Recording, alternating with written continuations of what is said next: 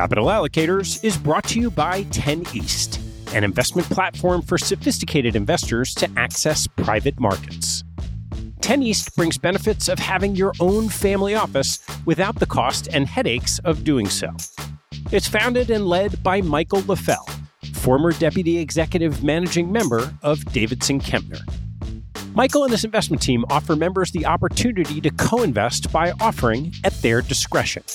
Michael and his team source, diligence, and commit material personal capital to each investment. The opportunities shared on the 10 East platform offer exposure to private credit, real estate, niche venture and private equity, and other idiosyncratic investments that typically aren't available through traditional channels. The principals have over a decade track record of investing in these types of exposures across more than 350 transactions. Post-investment, the 10 East team conducts ongoing monitoring and reporting, just as you'd expect from an institutional investment organization. I've known Michael for about a decade, and after becoming impressed by the quality of 10 East offerings, its research process, and high-quality investment team, I became an advisor to the organization and investor in multiple offerings. You can learn more and join me as a member at 10east.co. That's the number 10, east.co. Capital Allocators is brought to you by SRS Acquiom. Since 2007, SRS Acquiom has been obsessed with a single purpose: to simplify the administration of M&A deals so that deal parties and their advisors can focus on bigger issues. SRS Acquiom was the pioneer in professional shareholder representation, digital M&A payments, and online stockholder solicitation, and they continue to raise bars and set industry standards. Case in point, their new VDR, which is changing the way deal parties think about virtual data rooms. No more tracking down thumb drives or asking how the VDR bill got so high. SRS Acquiom keeps deal documents securely stored on the cloud for as long as you want for one flat rate. And working with SRS Acquiom means you get the simplicity and stability of a single best-in-class partner from the pitch book through the last dollar out. 50% of U.S. private equity firms and 40% of venture capital firms worldwide count on SRS Acquiom to optimize their deal process. To learn more about how SRS Acquiom is simply the smartest way to run a deal, head to srsacquiom.com. That's srsacquiom.com.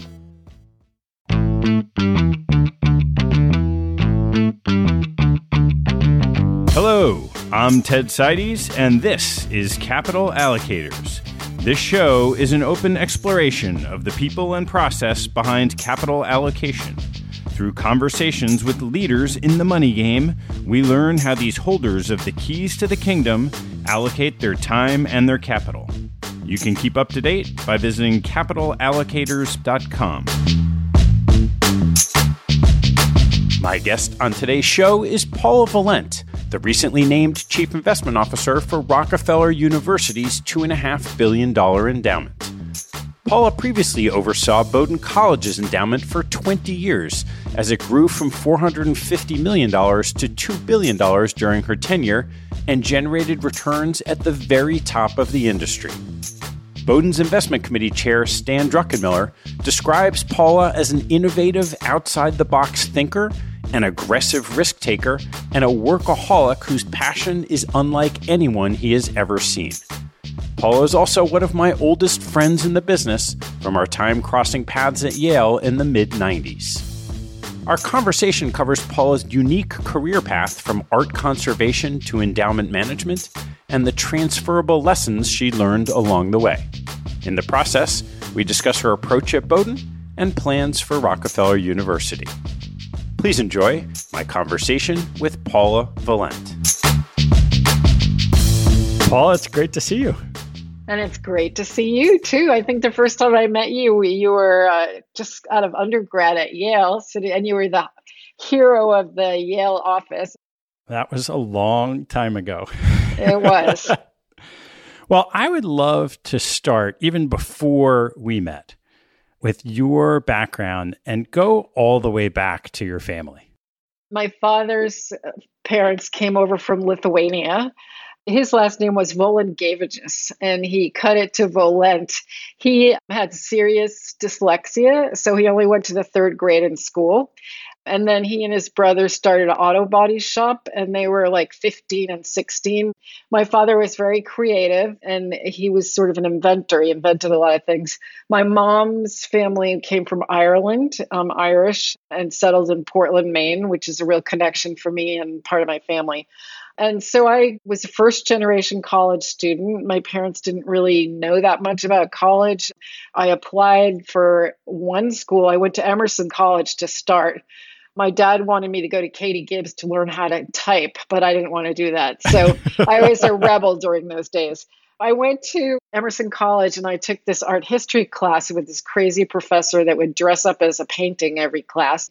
And he told me we had the assignment where we had to go to the Fogg Art Museum over in Cambridge and write a paper on a work of art. And I, by mistake, got up in the conservation lab and I was looking in, and this woman, Jerry Cohn, who's a famous paper conservator, was just about to dip a old master drawing into a bath of water. And I was looking in and she said, "Don't just stand there. Come on in if you're interested," and close the door. And so I didn't even know people did that. There are so many serendipitous moments that you have to take advantage. Had I not stood on that threshold, who knows, I would be a speech therapist or something. So I left Emerson, I waitressed for the summer, and then I went to University of New Hampshire, a state school, and I got in-state tuition and financial aid. I studied art history and chemistry. When I graduated, I had a job offer from Brown University and Bowdoin College to work as a curatorial assistant in their college museums. And I went to Bowdoin because that's where my family was. I was a curatorial assistant working on really interesting things. But I became more and more interested in art conservation. And so I got a master's degree in art history, and then I got a certificate, which is like a master's degree in chemistry as it applies to art and artifacts. And it was really interesting. I was living in New York. I lived in a loft in Soho, and this is in the days when Dean and DeLuca had just started, and at night you would see rats running through the streets with baguettes in their teeth.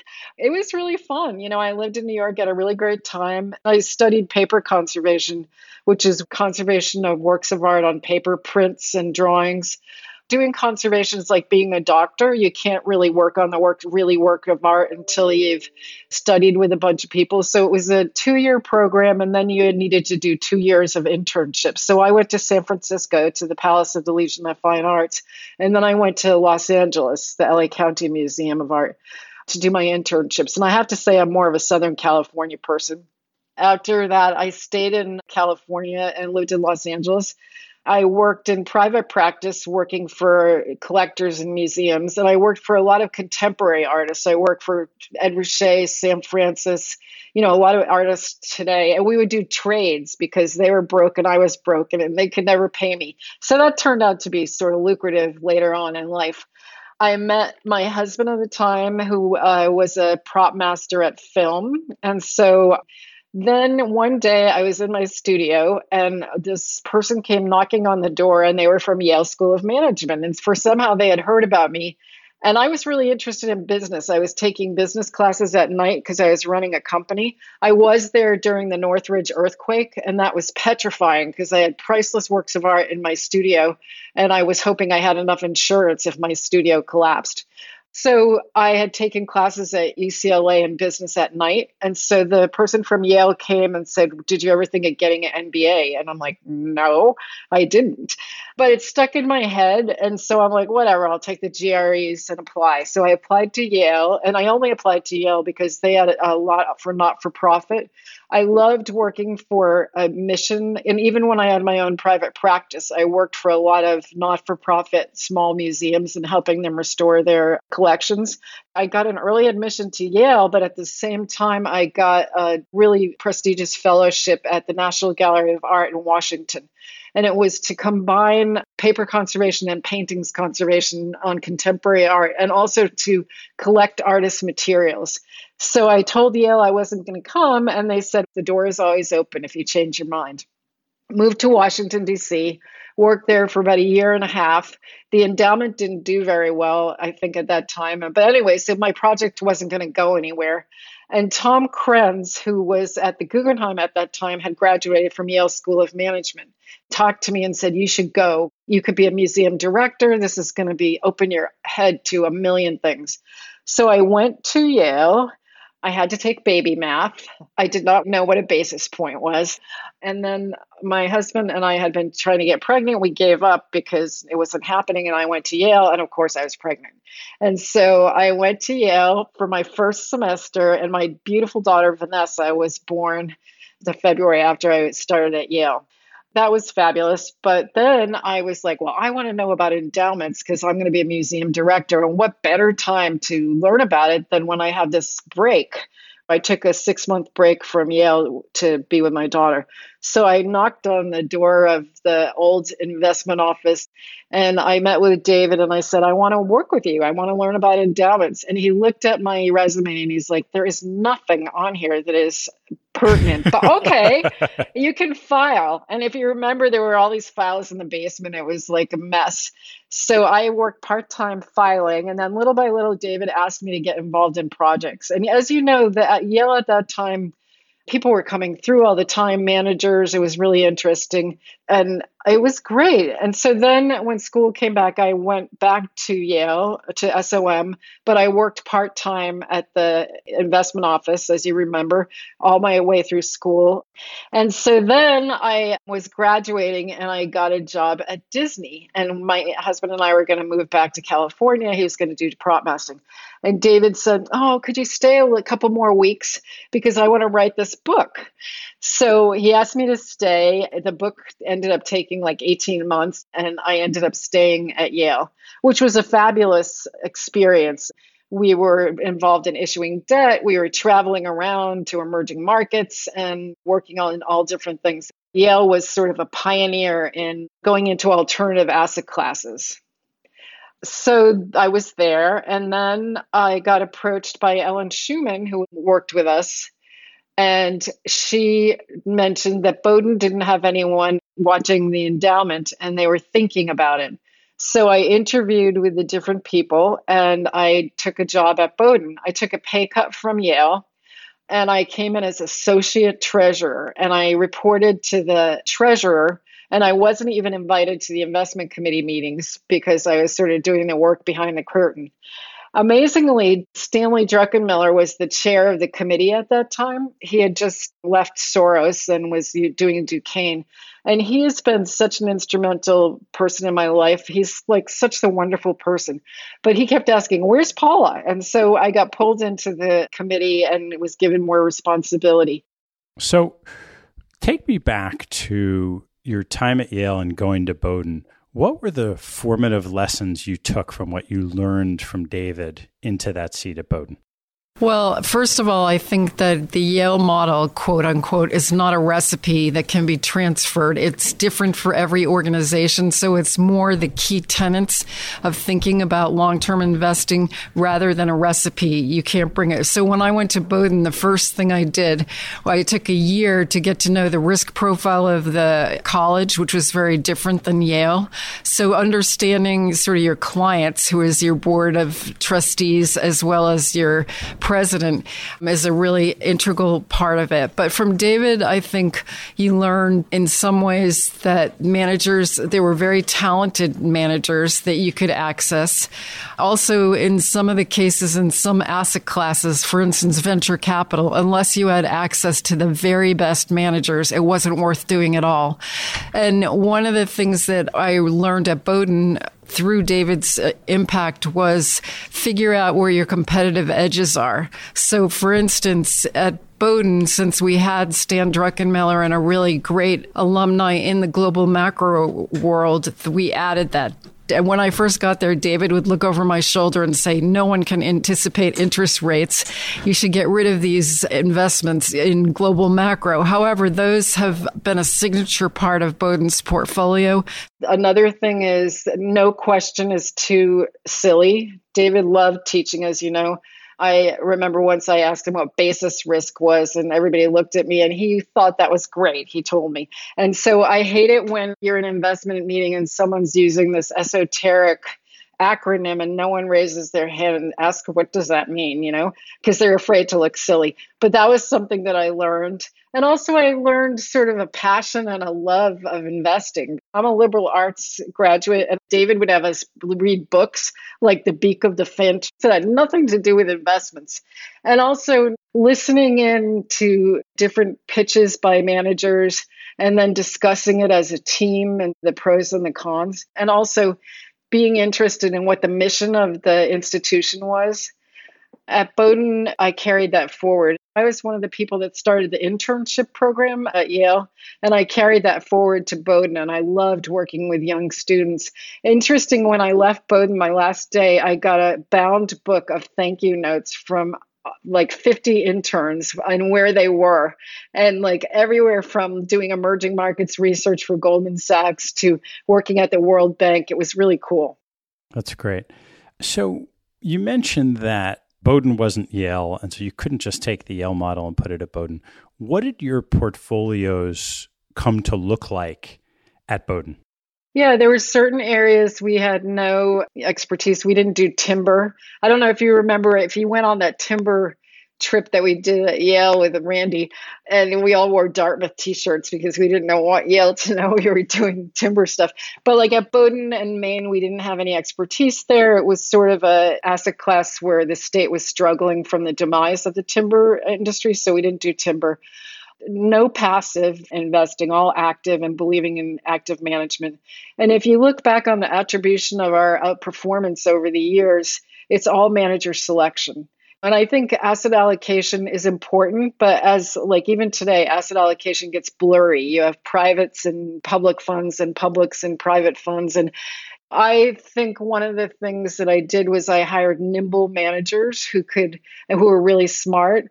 The first year I didn't make many changes, but then the second year I started doing research. And I was just telling someone this, we had no venture capital at Bowdoin when I got there. Zero. And actually, when I got there the first day, I opened this desk drawer and there was a note and it said, would Bowdoin like an allocation to Greylock and Kleiner Perkins? And someone wrote, no, a college has no business in that asset class. So we had nothing. And actually, I started July 17th, 2000 was my first day at Bowdoin. And if you remember, the dot-com bubble was just starting to collapse. So I walked into like the worst time to start an endowment. But in some ways, we weren't hurt that much by the dot-com bubble.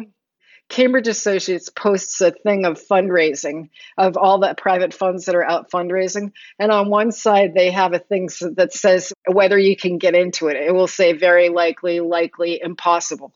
So, of course, I took all the impossible ones and I started going to Silicon Valley and making appointments. And Bowdoin, people said Bowdoin. They thought we were in the North Pole because we have a polar bear as a mascot. No one had ever built the brand of Bowdoin as an investor. And I think that's really crucial to build the brand, to tell the story of the institution. We were need blind, raising money for financial aid, doing all this amazing work. And no one had ever met anyone from Bowdoin. And so I spent a lot of time building networks. And I think that is one of the things that really helped Bowdoin. And as you know, it's this closed system where you have to get into the top tier managers. And so what I really focused on was building relationships with managers. And then with Bowdoin, we did a core satellite portfolio. So we did a core sort of sleep at night in each asset class. And then around that, put managers. I sometimes told my interns it was like baking a cake. So you had the S&P 500 as the flour, and then you put stuff around and you might add some really amazing spice, which could be a really volatile hedge fund. But as long as you have a diversified portfolio and you think about how it's structured, I think that you'll have an advantage in outperforming. So I'd love to ask about those two features. So the first is building this network of top-tier venture capitalists. How accessible is that today compared to 20 years ago when you started doing it? First of all, the industry has changed dramatically. The length of time till you get all your money back is much longer. They hold publics longer. There's a whole secondary market where and there's all these new solo VCs, and it's changed a lot. I used to go up and down Silicon Valley. I know when I got to Sequoia, they're like, please don't call us again. We're going to give you this little piece and thank you, go away.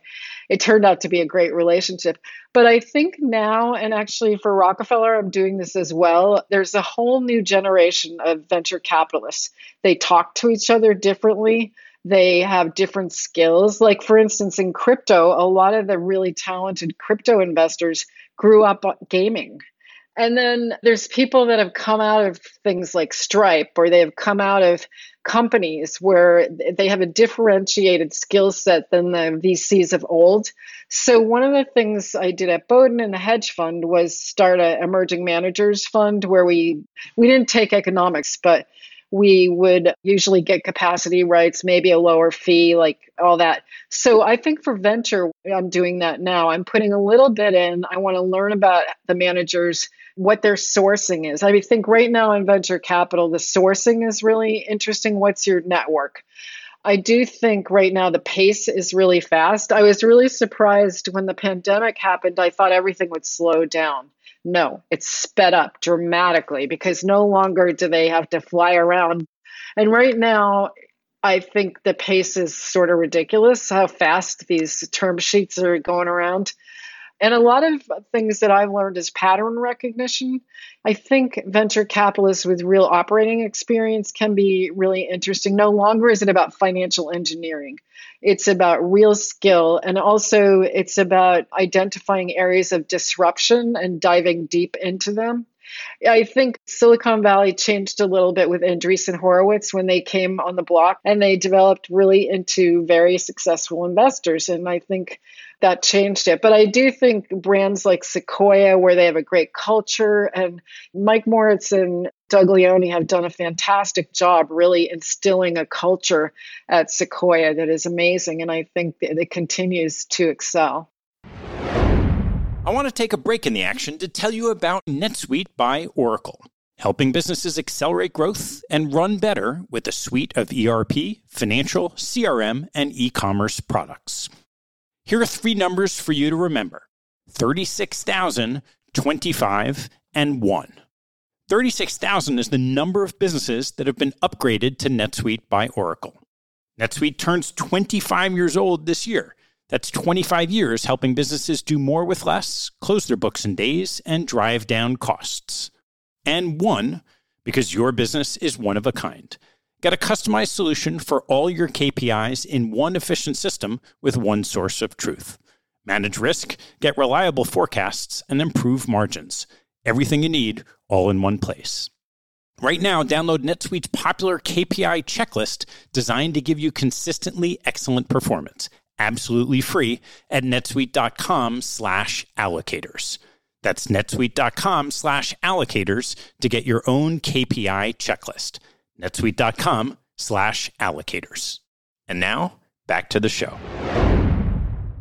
So as you try to flesh out a venture portfolio around the Sequoias of the world, there are so many of these managers. What have you found to be the distinguishing characteristics about the ones that you want to plant a small seed in?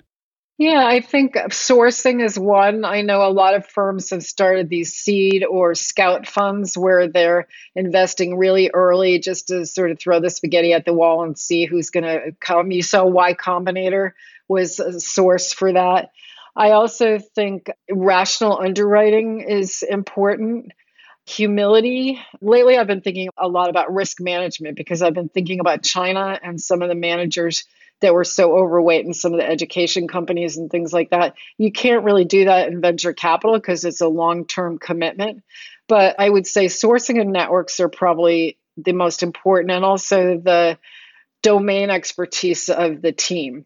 And so when you were at Bowden and you had Stan as the chairman of the investment committee, you have this particular expertise in macro investing, which is something that a lot of endowments don't participate in. I'm curious what you learned about how to discover which macro managers you want to allocate your capital to. One thing that I told my team here and that I tell students and that we did at Yale in the Yale class, you meet with a lot of managers. And then all of a sudden you realize that all the managers are saying the same thing. They're investing in the same thing. And then sometimes you'll have a manager who has to have his young an analyst by him answering the questions that you're answering. I don't want to invest in that. But then you'll hear someone that's really different, that has an amazing view on something and dares to be different. So I think a lot of it is pattern recognition and seeing good talent. Seeing talent is hard to do, but you get better at it. You got to Bowdoin and you're managing at the time, what was 450 million, and it grew to a few billion. How did you think about the size of the pool as a competitive advantage or disadvantage? I think endowments, especially the size of Bowdoin, and I still think like 3 billion, 2 billion, 3 billion is still a competitive size.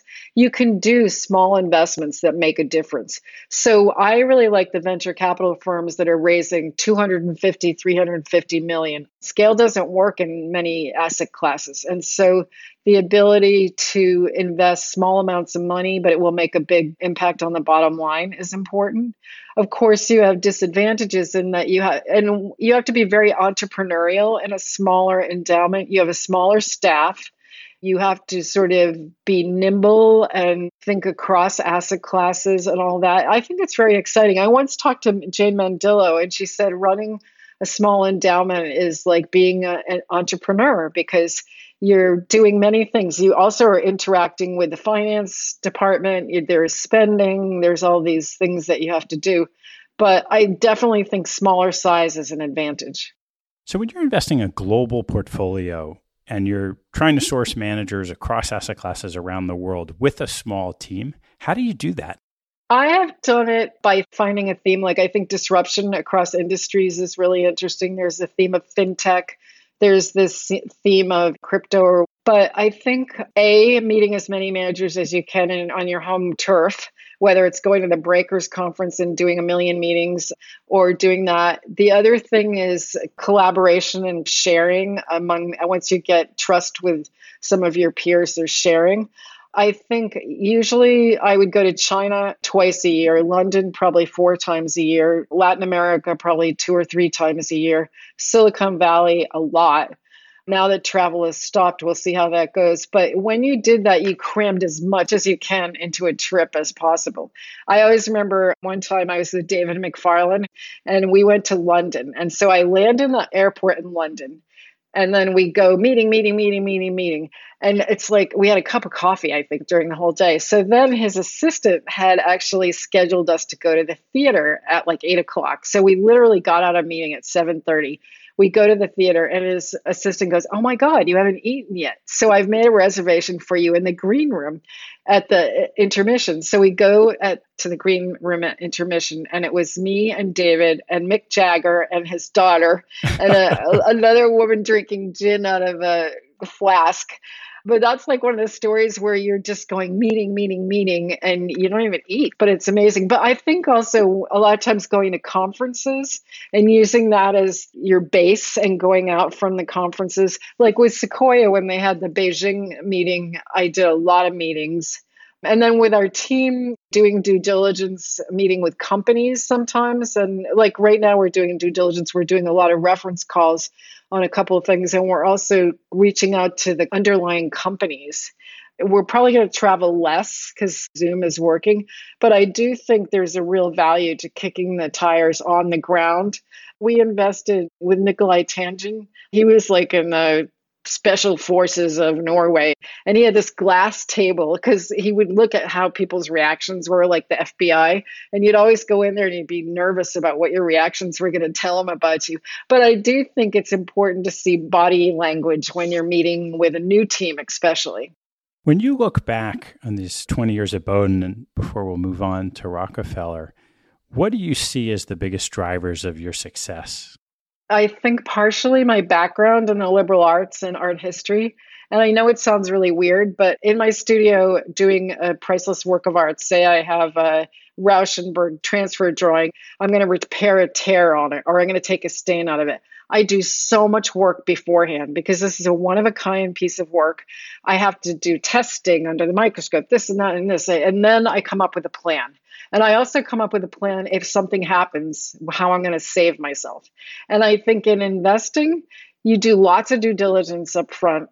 And then you also have a plan. And I feel like I can take that over, right brain, left brain. I feel like what I learned in conservation is absolutely critical in how I think about investments. And the other thing I think is knowing risk management, but also being able to take risk. I always remember like in big drawdowns, like in March after the COVID was starting to happen, the March drawdown, you want to make sure your manager is sitting back up on their chair and looking at their screen rather than under their desk. And so I'm always monitoring risk, but also taking risk. And I think I take educated risks in investing. So you had family roots in Bowdoin, had education in Bowdoin, you spend all this time in Bowdoin. And after 20 years with some of the best results in the industry, you decide to take on another challenge. So I'd love to hear a little bit of what your thought process was. Yeah, so at Bowdoin, I had contracts that were multi-year. I left the portfolio in amazing shape. I gave them 6-month notice and I was thinking about what I wanted to do. I wanted to do something a little different. I'm on a couple of corporate boards. And then I've been volunteering a lot for things like Girls Who Invest. I am a mentor for a young woman in Bangladesh for University of Asian Women. So I have a lot of outside interests. And I wanted to sort of shake it up. And you can get complacent. I think one of the wonderful Bowdoin alums who I love is John Studinsky. And he said, you need occasionally to be repotted. And it was time for me to be repotted. So now you step into an established pool with an existing portfolio. What are the first steps you think of taking? Amy Falls did a fantastic job here. I mean, she was amazing. She's put together an amazing team. As I said, the institution is very different. I was trying to think today about who our benchmarks would be because we only have 35 students, no tuition, not a lot of gifts, a completely different risk profile. So it's not really like a university portfolio. The portfolio is high quality. I think there's things that could be better. I can use my networks to get access to things that Rockefeller didn't have before. The first 6 months, I'm in a listening mode. I want to meet with the board. I'm meeting with the investment committee, which is amazing. Scott Bessent is the chair, and he's amazing. And then Bill Ford is the chair of the trustees. So lots of amazing knowledge on investments in this place. And Rick Lifton, who's the president, is amazing. I read the book about CRISPR before I came because I thought I need to know a little bit about what they do over there. It's really exciting. How do you think about a portfolio of managers that you built over 20 years at Bowdoin? It's kind of your portfolio. Oh, my babies. I know. It's hard because I felt like I know them all so well. One of the things David taught me, and Charlie Ellis taught me this too, is good rebalancing. So in a couple of managers, they were having their totally worst time and everybody's redeeming and I put money in. And actually, if I look back, those were really good things. But I had built great networks with managers. And I have to say the honesty and integrity of the Bowdoin managers in the portfolio is amazing. Yeah, it's my babies. I'm going to leave them behind, but I'm sure they're going to do well. Well, how do you think about putting that imprint into Rockefeller? I'm trying to learn the portfolio construction. I think it's different from when I was at Bowdoin. The market has changed. Also, you see venture capital is changing. I've never seen funds come back to market so fast in my whole career. And so you're always doing these re-ups where before you had a lot of time to do the due diligence and think about it. So I think I'll bring some of my babies over, but I think it's going to be a lot of new funds as well. As you look around the world now across asset classes, where are the opportunities you're most excited to dive into? I think Europe is interesting and overlooked. And so European equities, I think, are interesting. Everyone's doing fintech, but I think really qualified people in fintech. Biotech is interesting, but again, you have to find the right managers with the domain expertise. I'm doing a lot of work on crypto and trying to understand it. And is it a new asset class or how do we think about that? And then also ESG, even though I think that as endowments, we'll like roll our eyes. It's funny, Gillian Tett used to say ESG was eye roll, sigh, and groan. That's what it meant. But now I think it's important. And so I think with the carbon initiatives, for instance, in our macro funds, one of our managers is making good money by trading carbon credits. So that's a really interesting area. But I do think as time goes on, endowments are going to have to be more transparent in their financial statements about what their carbon footprints are. So that's something I'm interested in. How do you think about bringing macro managers in to Rockefeller? Oh, I think it's a good opportunity.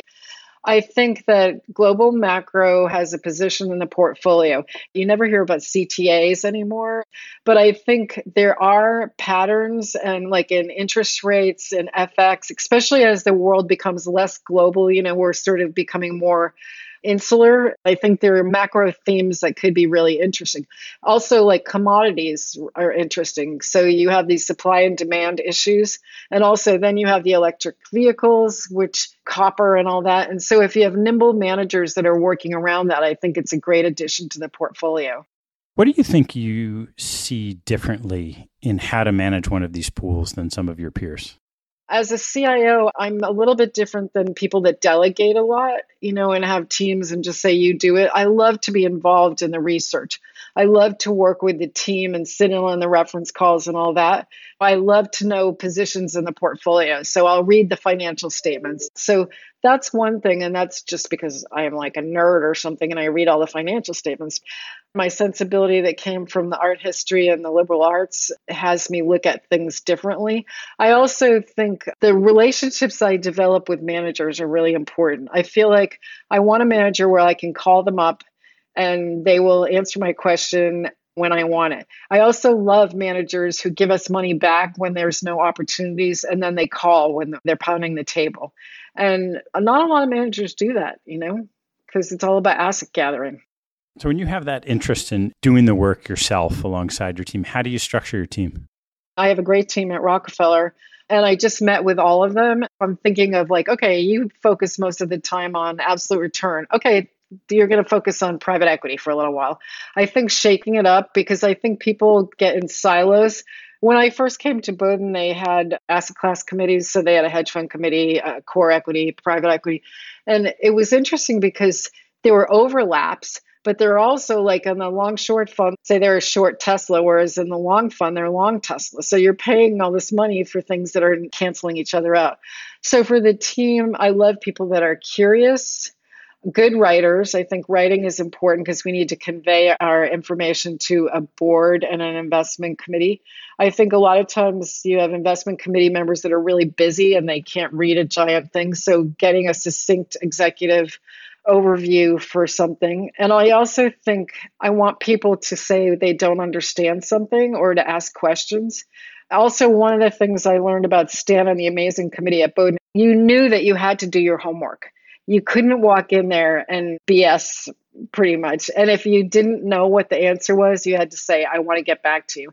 And that I think is really important for my team to do. If you have a failure, come and talk about it. And what did you learn? Let's do a dissection of it and see how it goes.